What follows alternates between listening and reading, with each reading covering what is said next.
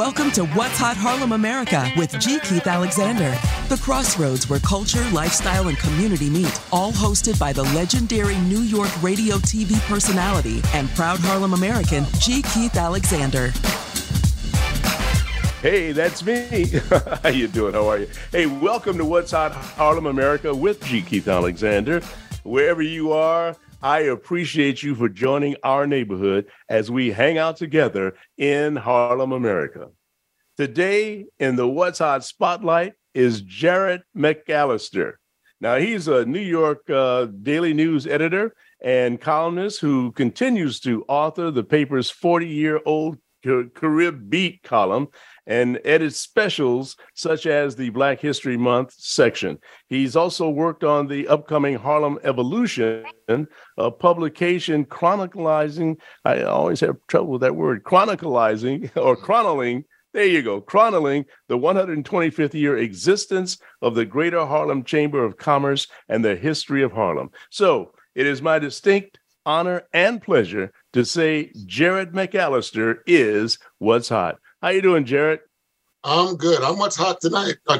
Thank you. Yeah. let me just say, I'm former Daily News. I just retired in maybe 2021. After 44 years at the paper. Really? Oh, okay. I could have retired twice if I worked for the city. Oh, okay. So, well, we'll get into some of the stories that you may have written over the years.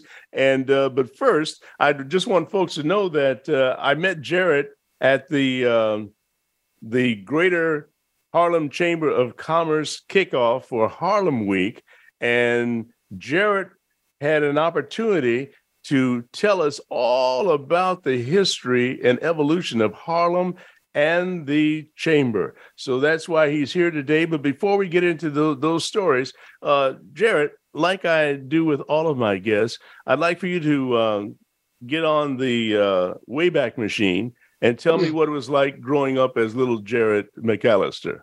Little Jared had a good time. Little Jared was from Brooklyn.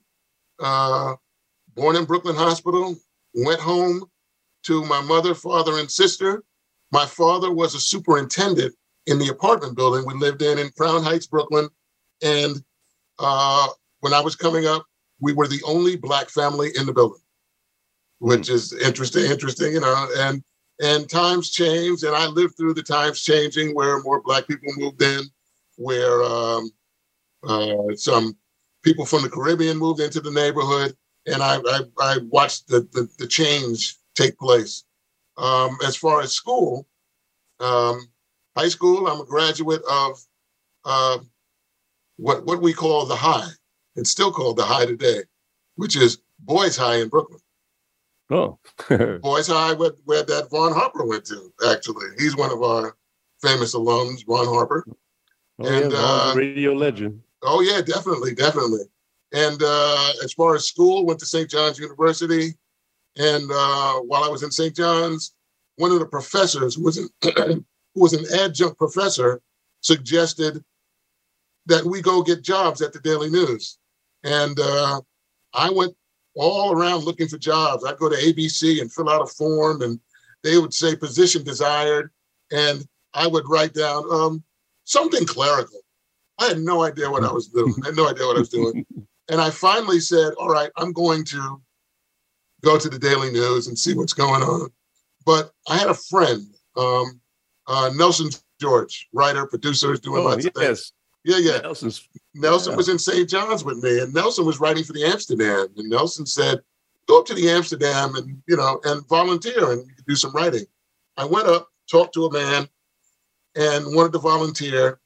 Went back the next day and explained that I volunteer at school all the time. I'm a DJ, I'm an engineer, I do this, I do that. I'm in the Black student group. I need a job. I need a real job. And he asked me who recommended me. And then he confessed that he was in Harlem assisting the Amsterdam News on his own time, and that he was a full-time reporter at the Daily News. Oh, really? Okay, and his name was Hugh Wyatt, who did a lot of jazz writing and stuff. And Hugh Wyatt is a very famous writer. Yeah. And he picked up the phone and got my boss to be on the phone and said, "I'm sending him down." And the rest is history. That was 1977 when we had a blackout.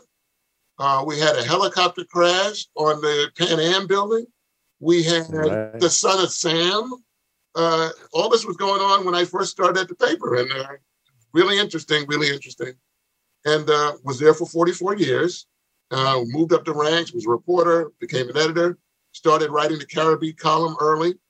And part of that was doing supplements like Black History Month, but also like Harlem Week. And I worked with the Chamber for probably more than a decade doing Harlem Week supplements each year.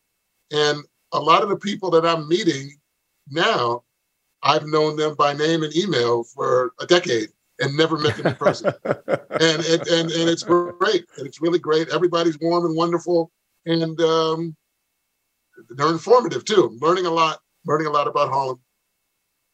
For those well, that's beautiful. For those living outside of Harlem and around the country and around the world, Harlem Week is a big festival that we have in August. It is, we kicked it off last night at the Schomburg. And Jared, since you are an expert on Harlem Week, give the audience a little history and about Harlem Week before we get into the greater history that I want to talk about. Okay. As far as the greater history, the Harlem Chamber has had three different incarnations, and I don't remember if Harlem Week started under the Uptown Chamber of Commerce or under the Greater Harlem Chamber of Commerce. I think it was the Uptown Chamber of Commerce, and it was something that was sought by some prominent people in the community, that we needed an event to be sort of a premier event for Harlem.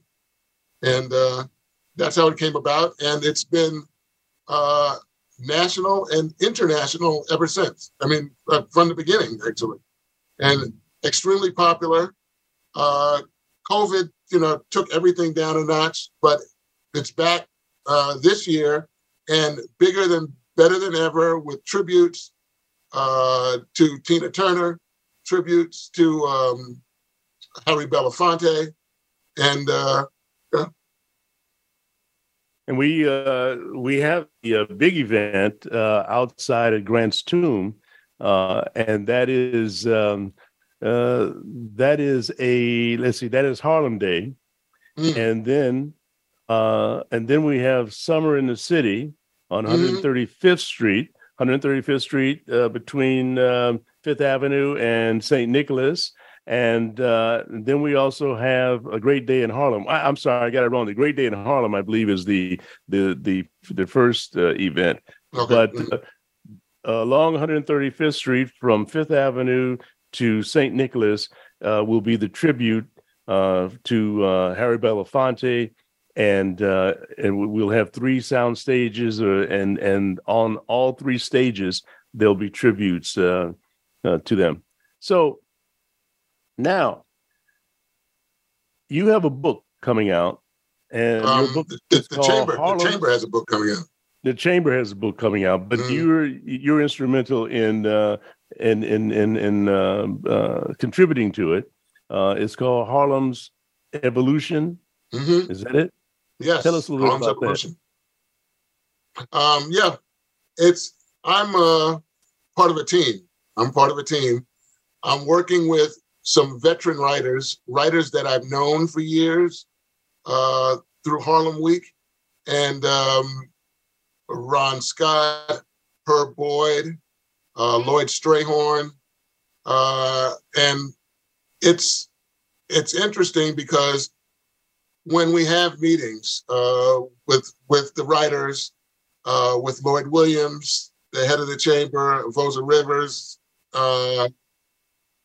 it's like, it's not, I was gonna say it's like, it is having maybe several hundred years of firsthand Harlem experience in the room at the same time.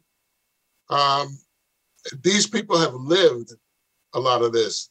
They know the people, they've lived the circumstances, and if they don't have firsthand knowledge, they can definitely direct me where to go. So that's the introduction that I had, and I'm really soaking it up. And I remember this when I'm out looking for information, researching, and looking for photographs, and studying in order to do my articles. I've written several articles for the publication.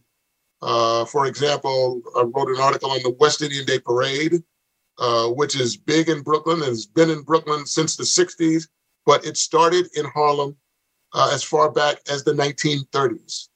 And really, it started in Harlem? It's one of many amazing Harlem stories. It started in Harlem because that was the place to go if you were West Indian back then. The West Indians lived in Harlem. Jamaicans, Trinidadians, people from Barbados, they were all in Harlem. And at some point, they wanted to celebrate their history. So they wanted to do carnival.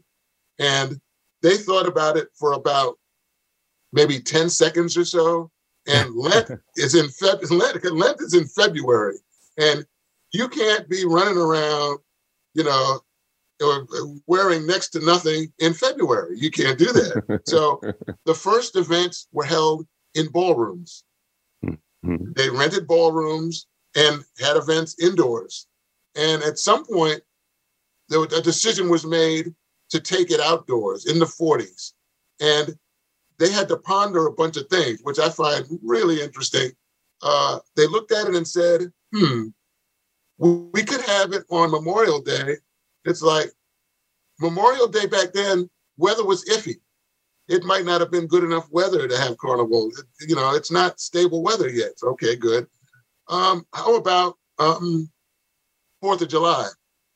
No, the 4th of July is not good because it would take business away from our boat rides that we have every year, and they're charging for the boat rides. So we don't want to do that. So they came upon Labor Day and made Labor Day the day where it was end of summer, late August, early September, and it's going to be warm enough, to do their thing. And it went on for years, until at one point they didn't get their permit renewed. And there was also the big population shift where now, in the 60s, Caribbean people are moving to Brooklyn. And the concept of carnival went along with it. And in fact, some people from Harlem were instrumental in reviving it in Brooklyn. And, there you go. And another fantastic Harlem story. Sure. Wow. Yeah. Incredible. So now tell me about, I heard you speak last night, and the question was, what do Harlem and the Hamptons have in common? Yes. And talk to us about that. And I also told the audience, it's not that they both begin in H. That's not what they've got that in common, but that's not what I'm talking about. Back in the day, now I'm talking, how about way back in the day, before America was America, before the American Revolution in the 1700s, okay, Harlem was described as pastoral, as rustic, and rural. That's how you describe Harlem, because Harlem was so far away from the city at that point. It was, you could call it far flung, okay?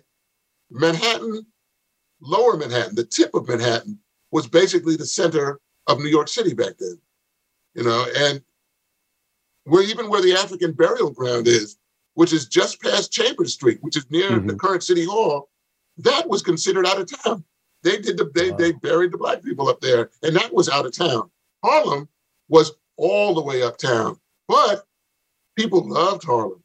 They loved Harlem. I've seen many a painting when I'm looking for photos of a Harlem landscape, of the hills of Harlem, just the pastures of Harlem. And it was at the point in the 17th century where people would vacation in Harlem. People would go to Harlem to spend the weekend at their summer home or their second home in Harlem. And wow, it was like the Hamptons, like one of the Hamptons. So I'm like, totally fascinated. Amazing. What other nuggets do you have? In your investigation, you looked into the articles in the Times and other publications. Yes. Yeah. I mentioned it last night, but I looked in the New York Times, which has been around forever and a day, and I found articles. The first one I found was from 1896, the year the chamber was started, and sent chills up my spine to find it. I'm looking, and it was a small piece, not big, a small piece.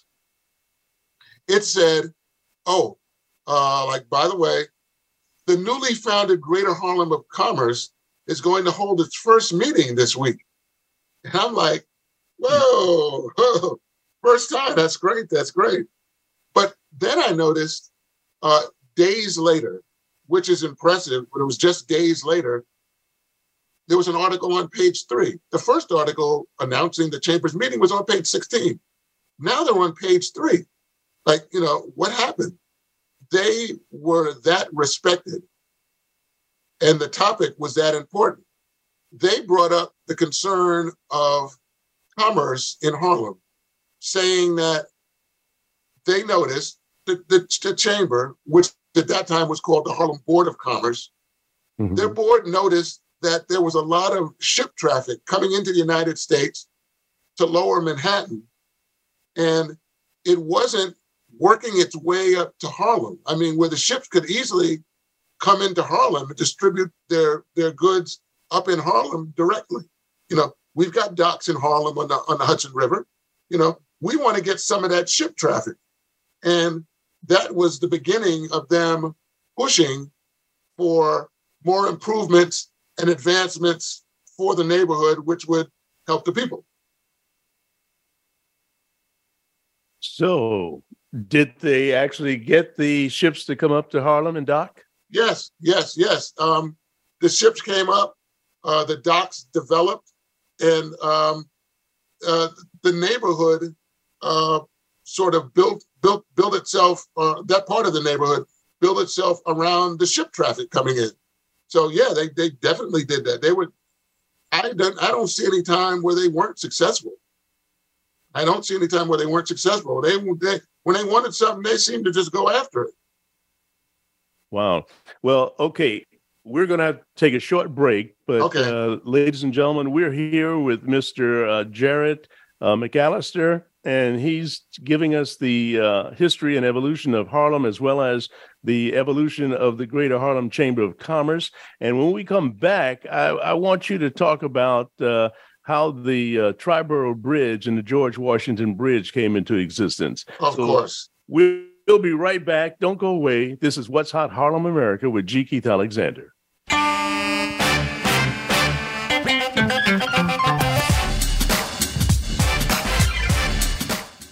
Have you ever thought about hosting your own radio podcast to establish fame, fortune, and followers for your small business? People listen to them, they subscribe to them, and they love them. As a small Black business owner, doesn't that sound like something you'd like to be a part of? Well, you can when you hire the radio podcast pros at HarlemAmerica Digital Network. Imagine you'll have a team of creative and technical professionals at your disposal and a 1-hour weekly radio podcast to spread the word about your business. Making your business successful with its own media is not for the faint of heart, but it can happen with a Harlem America radio podcast talk show. Get a free consultation by emailing G. Keith Alexander at HarlemAmerica.com or call D. Daniels at 480-553-5741 today.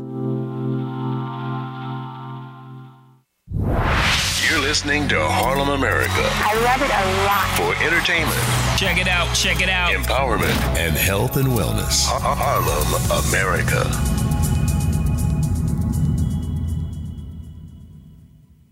The home of Glasso Smart Water is Harlem, America. Harlem, America, where Coca-Cola is helping you enjoy less sugar. You're listening to Harlem, America, talking to the world from the heart and soul of New York.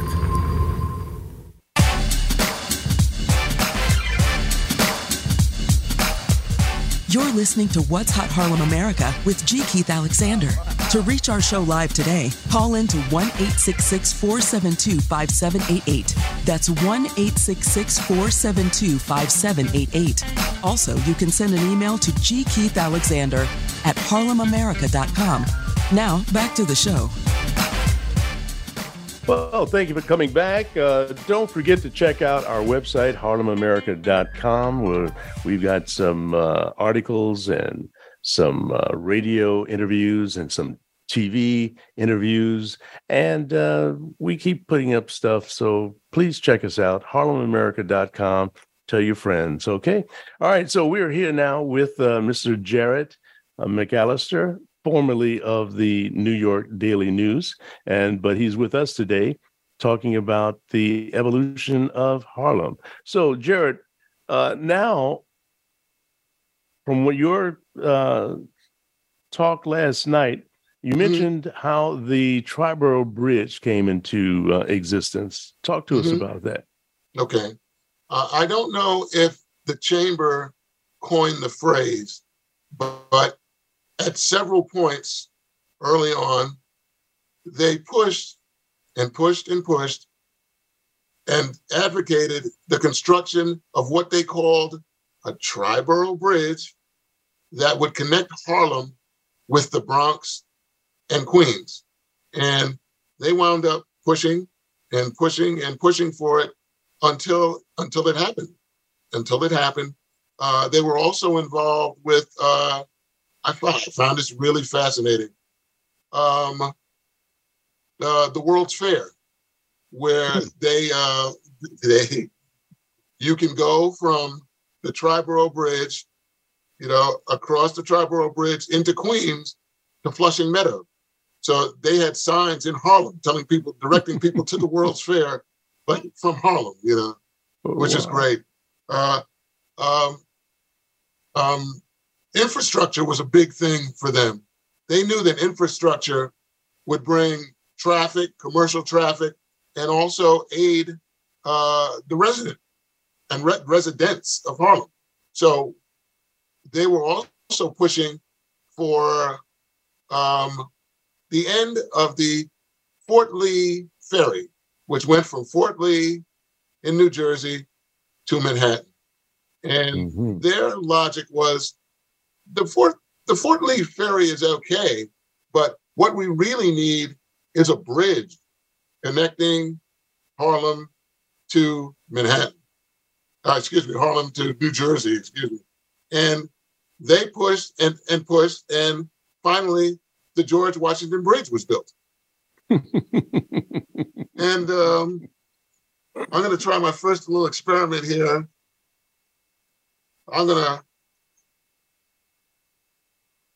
Can you see that? You think that can be seen? Bring it a little closer. Uh-huh. Okay, now I'm looking at a table with surrounded by men in business suits. Yep. Who are these people? You're looking at the board of the Harlem Board of Commerce in 1902. And the article that accompanies the photograph is about the subways, which were coming in several years. And the chamber was proposing that the subway take Lexington Avenue to get up to Harlem rather than Lenox Avenue, to ensure that a majority of the community would be served by the subway. And they did get the Lexington Avenue line. That did happen. The newspaper supported it. This was the Daily Tribune in New York at the time. The newspaper supported that. They supported it, and others did, and that wound up being the route up Lexington Avenue. Really? The chamber strikes again. Now, so now 125th Street is the main thoroughfare, if you will, in Harlem, commercial thoroughfare in Harlem. How did that come to be? I'm not quite sure about the name. I know that when the subway got to 125th Street, that the transit authority wanted to call the subway station something else. They're like Manhattan Street or something. And the chamber was like, no. This is the 125th Street station.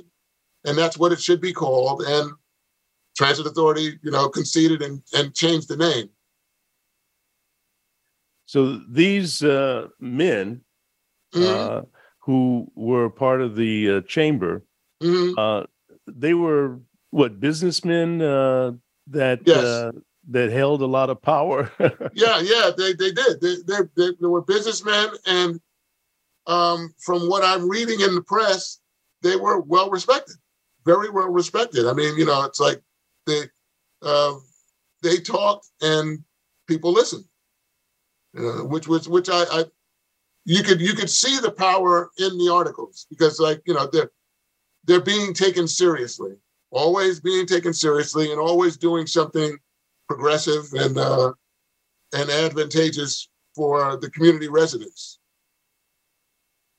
How did the chamber transition from being powerful white men to powerful black men?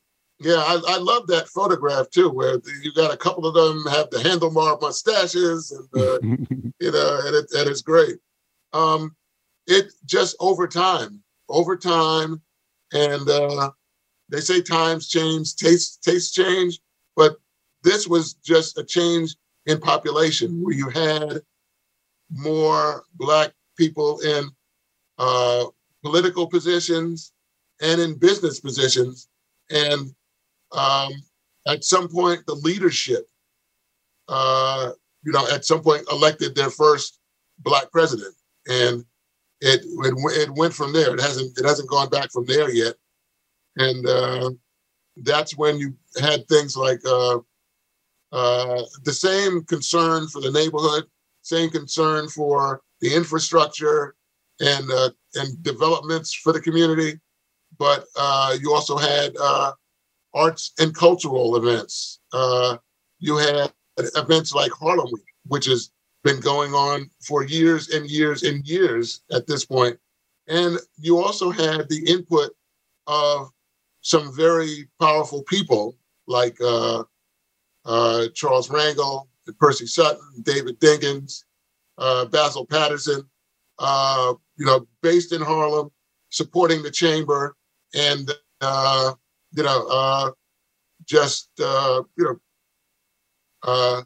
being impressive and powerful, and wielding their power for the good of the neighborhood. How has Harlem progressed over the years, and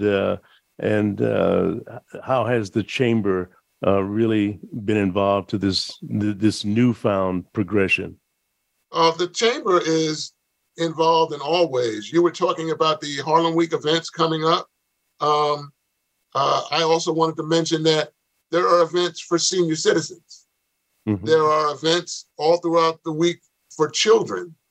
There are events dealing with cyber issues and cyber connectivity and computers for young and old, and those in between too. So the chamber knows that they've got to cover all aspects of life in Harlem, which is all aspects in life. That includes, dealing with issues, and I don't know if it's an issue or if it's an occurrence with gentrification. Gentrification is more an occurrence than an issue. It can be an issue if, new residents aren't supportive of Harlem or supportive of the community. But if they're living in the community and supporting the community and supporting businesses in the community is less of a problem. I've looked at old photographs and they remind me of Harlem today. I mean, photographs from the 30s where white people are walking around like, I've got someplace to go. I'm in a crowd at this intersection full of Black people, but there are white people here too, and we got someplace to go, and we're on the way, and they're walking into, and nobody's paying them any mind, which is what I see right now. So, that was a remnant of all those immigrants that were up there at a certain point. There were so many, they all couldn't disappear. They were still living up there or doing business up there. And, it's sort of similar to today where there's a change in the neighborhood, but, things change over time. So we've got to all work with the change and work for the community and make sure that Harlem is positive and, and Harlem benefits. What old Harlem traditions can you still see in effect today? Ooh, now you're talking. Okay. I get amazed easily. I'm totally amazed. I said my mind is being blown. And I think that still works, but it blows my mind to envision Spanish Harlem, Benny King's Rose in Spanish Harlem, et cetera, et cetera. Mm-hmm. Spanish Harlem, before it was Spanish Harlem, back in the day, it was called Italian Harlem because it was the site of the most Italians in Manhattan. Okay? Not Little Italy, it was uptown on the east side. And they had come over initially as workers. A small group of people brought over as workers, and then the migration increased to the point where you had the biggest population up there. I've even read that East Harlem was the first place that was called Little Italy. Okay, oh, really? Uptown. Yeah, so interesting. And in the same year the chamber was founded, 1896, there was a restaurant called Rouse. It was opened up. R-O-A-S, apostrophe S, pronounced Rouse. Mm-hmm. And Rouse is still there today, 125 years later. It survived Italian Harlem. It survived Spanish Harlem. It survived plain old East Harlem. And it's still there today. And it's one of the most exclusive restaurants in Manhattan because the way the owner has it set up now, the tables are sort of owned by people, by individuals, or families, and it's a cooperative sort of thing. And you're talking about a small number of tables in a restaurant, but if big celebrities go there all the time. Yeah. So if Leonardo DiCaprio wants to have dinner at Rouse, one of the families will invite him up and he'll have dinner and eat there. And it's still there. Patsy's Pizzeria is another place that's been around since Italian Harlem, and it's still there. And there's a tradition called the Giglio. The Giglio it looks like the strongest Italian men you can find that are religious, and it's a ceremony from Italy, and they carry throughout the community it looks like a throne with almost, I describe it as an obelisk, a very, very, very tall structure. And you got to hold it steady. And they have a route through East Harlem that they do. And I think it's affiliated with the Mount Carmel Church, which is still there and been there since Italian Harlem. They do this ceremony every year in Harlem, every August. There's one in Brooklyn too, but this Harlem one, they've been doing it since 1908. Really? And they're still doing it. I think I saw it once on television. It's a very tall object that they carry. Yes, yeah, very tall, very tall. And they hold it balanced and steady, and they're walking. Okay, and there's more to it. There's a base to it too, and all that. The whole structure is being held up by these men. And what does it represent? I'm not quite sure. I know it's a festival. It's part of a festival, a religious festival that's celebrated, and that was brought over from Italy. And I'm just amazed that it has continued strong for more than a century. And it's still there. It's still there, so that's lasting. It certainly is. Real briefly, because we're getting ready to go to a break in about a minute and a half. Okay. What can you tell us that we don't know, and you only found out through your research about the Harlem Renaissance? I'll tell you briefly before the break. I knew of the Harlem Renaissance. I did not know the connection between the Harlem Renaissance, or didn't really think about it, between the Renaissance and Prohibition, and also between the Renaissance and the Great Depression, which is one of the reasons that the Renaissance ended. With the economic problems of the Great Depression are one of the reasons that it ended. And also the end of Prohibition, because Prohibition, Harlem was the place to be. That's where you went for alcohol, for after-hours joints, speakeasies, and the speakeasies, the speakeasies, the after-hour joints, and for the entertainment, and there was some competition. And the numbers. Oh, please, yes. I mean, the mob got involved with the numbers. They saw the numbers was making money. Then Dutch Schultz says, I want in on that. And like I said, went up against Casper Holstein and Stephanie St. Clair. And they had their battles, so to speak, So after the break, there's something else I learned about the Renaissance just recently. Well, then let's hold it for the break then. Let's hold it for after the break. We'll wait. All right. Ladies and gentlemen, we're listening to Mr. Jared McCallister, formerly with the New York Daily News, and he is filling us in on some things we did not know about Harlem and the Chamber of Commerce.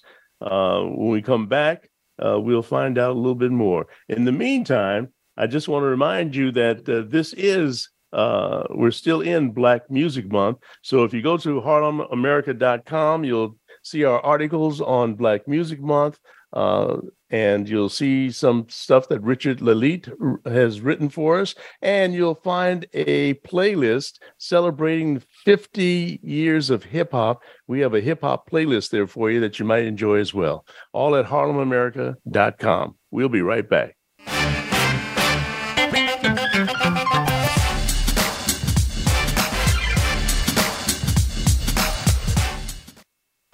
Have you ever thought about hosting your own radio podcast to establish fame, fortune, and followers for your small business? People listen to them, they subscribe to them, and they love them. As a small Black business owner, doesn't that sound like something that you'd like to be a part of? Well, you can when you hire the radio podcast pros at Harlem America Digital Network. Imagine, you'll have a team of creative and technical professionals at your disposal and a 1-hour weekly radio podcast to spread the word about your business. Making your business successful with its own media is not for the faint at heart, but it can happen with a Harlem America radio podcast talk show. Get a free consultation by emailing G. Keith Alexander at HarlemAmerica.com or call D. Daniels at 480-553-5741 today.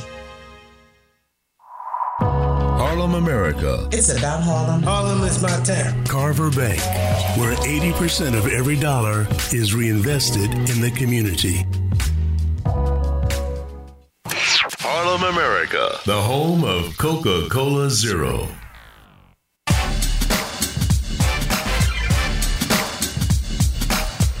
You're listening to What's Hot Harlem America with G. Keith Alexander.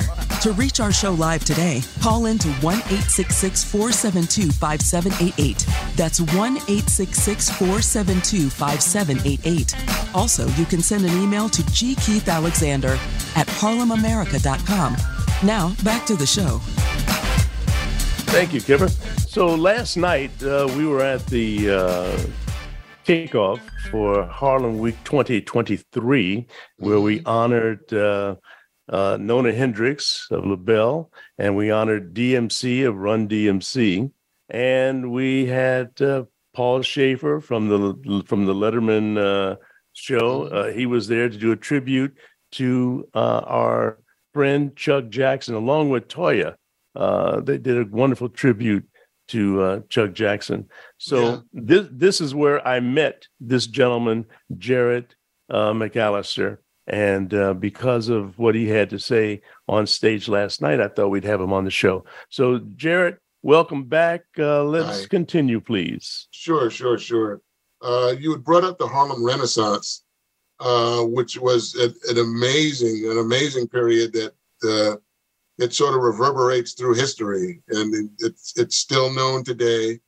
The after effects, which are pleasant after effects, are still around, which is an interest in literature and arts. And I found out that it was boosted by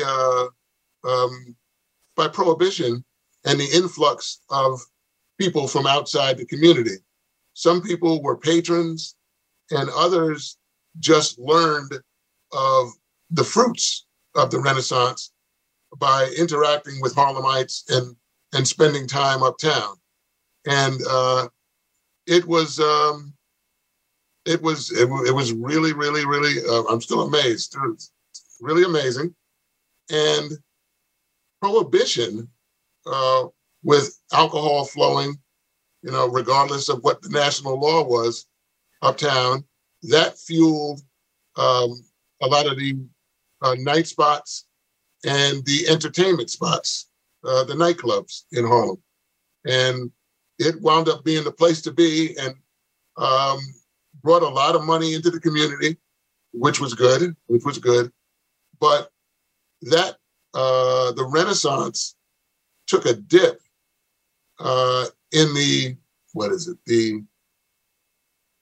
mid-30s. Prohibition ended, so now alcohol is available everywhere, and some people they don't have to make the trip to Harlem. That's fine.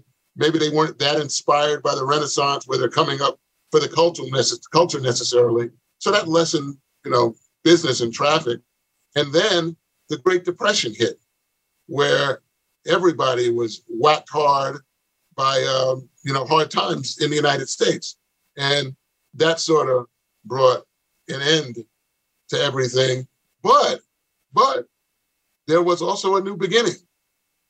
The WPA, Works Progress Administration, was part of President Roosevelt's New Deal initiative. The New Deal initiative was meant to give a boost, an economic boost, and also even a cultural boost to Americans who were suffering from the Great Depression. And out of that came groups like the Federal Writers Project, where a lot of the Renaissance writers contributed to, the Federal Theater Project, where a lot of the actors that were part of the Renaissance contributed to, sculptors, muralists, they all got work for this administration, which was great. One thing that came out of that was an all-Black version of the play Macbeth, the Shakespeare play Macbeth, which was set in Scotland, according to Shakespeare. They set it in Haiti for this production. Really? Okay. All right. Canada Lee, a prominent actor, was one of the actors in it. Okay. This is really interesting now. John Houseman, who's known as an actor, producer, and other things. John Houseman helped produce it, and they hired a 23-year-old director to do the direction for it. He had done some works before, but this is one of his first big works, directing this play in Harlem. The director was Orson Welles. Really? It's just like, well, again, Wow. Harlem again. What's going on here? And they did that, and they did the play, and it was absolutely wonderful. I think it toured the country at some point, so it had a touring company, which is amazing. And then one of my other Harlem things was, and let me find him here. This is at the premiere in Harlem. Mm-hmm. And Mm-hmm. two Oh, gentlemen. really? Okay, so tell us who those two people are. The man on the left, the white man, is Kenneth McPherson. He's Scottish, and he was a writer. Mm-hmm. The black man in his top hat And was white Jimmy tie. Daniels. Jimmy Mhm. Daniels was a nightclub owner, dancer, and other things during the Renaissance. He and McPherson, both openly gay. And this is back in the day, openly gay, Mhm. where we're doing that now, sort of, but they were openly gay and doing their thing. And they were able to do their thing because of people like Alexander Gumby, who was a bookstore owner, and he also hosted a salon. And the salon where people came and networked and talked, it was a safe space. It was a safe space where they could come and network and express themselves, which was great. Another safe space was a building called the Dark Tower on 136th Street. And it was built by Madam C.J. Walker. Oh, really? After her death, her daughter would host parties and salons at the Dark Tower, where you had some of the most prominent people in the Renaissance in there. And at times, a lot of them were gay. And it was another safe space where they were fine in the safe space. And you would have networking and conversations and ideas and imaginations just going through the roof because, you didn't have to worry about being hurt or anything. It was a safe space to congregate. And there were other, I'll give you one other, Gladys Bentley. Wait a minute now. Okay, for those who can't see, Gladys Bentley has on a top hat, black tie, and probably in a tux. Is that correct? Yep. Wearing lipstick. Yep.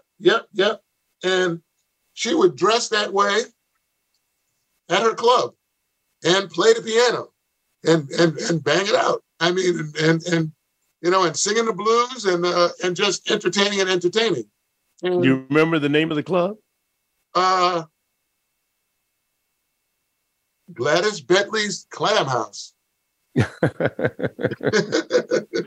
was called the Clam House, okay? Mm-hmm. And it was interesting because both her and Daniels sort of,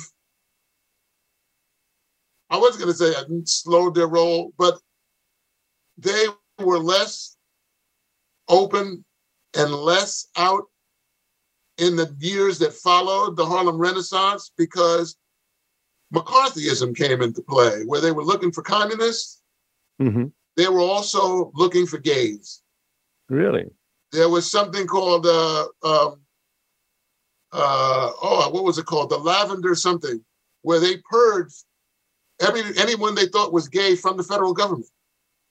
And that went over into private life too. So people were ostracized and they took it down a notch, just to survive, I guess.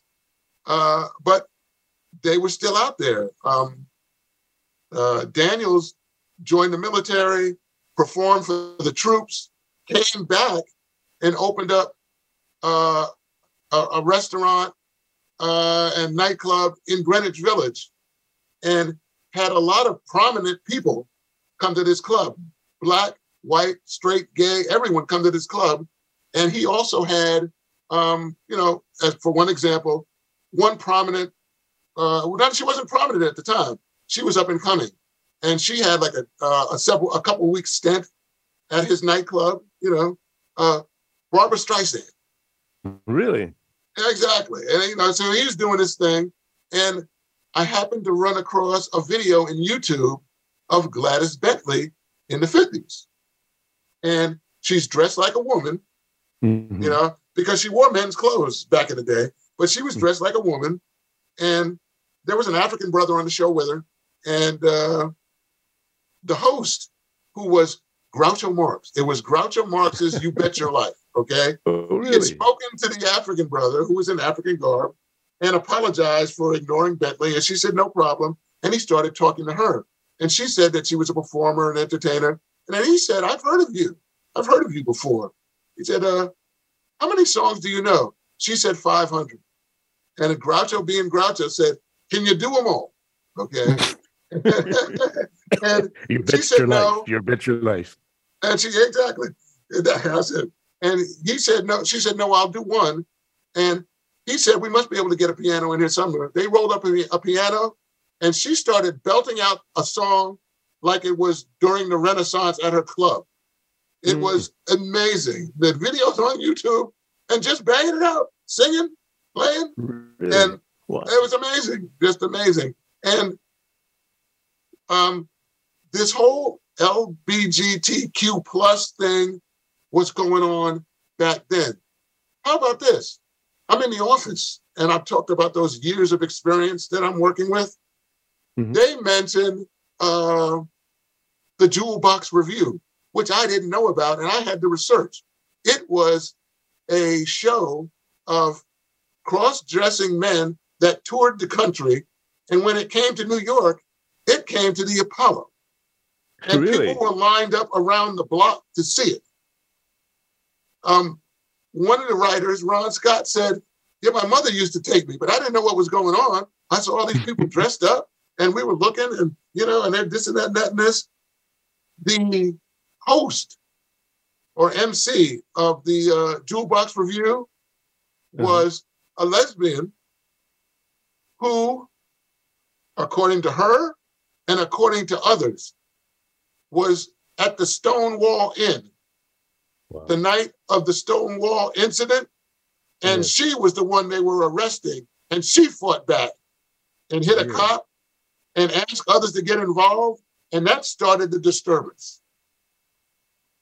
Really? Wow. And this is how many years after the LGBTQ thing was going on in Harlem, And, a lot of connections up there, I mean, this is Harlem history that I guess is going to all be in the book, Harlem's Evolution. Oh, yeah. Harlem's Evolution. Give me the complete name of the book. Is it 125th? It's Harlem's Evolution, and it's celebrating the 125th anniversary of the Greater Harlem Chamber of Commerce. I don't think the exact subtitle is pinned down yet, but Harlem's Evolution, that's what we're going to do, because that's what it is. We watched Harlem develop over the years, over the generations. Wow. Well, hey, Jared, this has been wonderful. You've made us smarter. Thank you very, very much.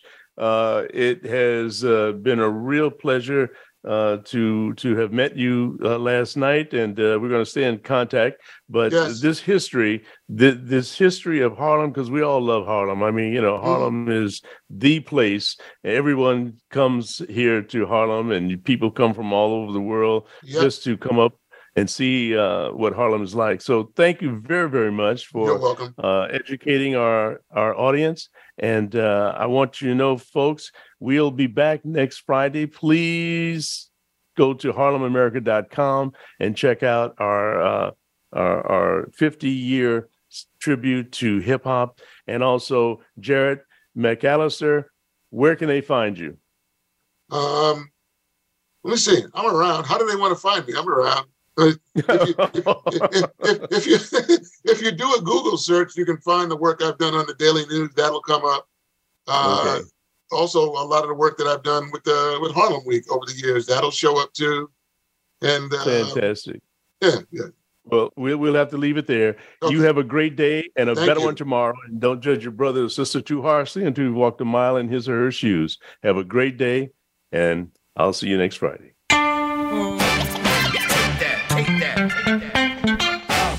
Thanks for listening to What's Hot Harlem America with G. Keith Alexander. We'll be back next Friday at 10 a.m. Pacific Time. That's 1 p.m. in New York on the Voice America Variety Channel and the Harlem America Digital Network. Thank you for listening.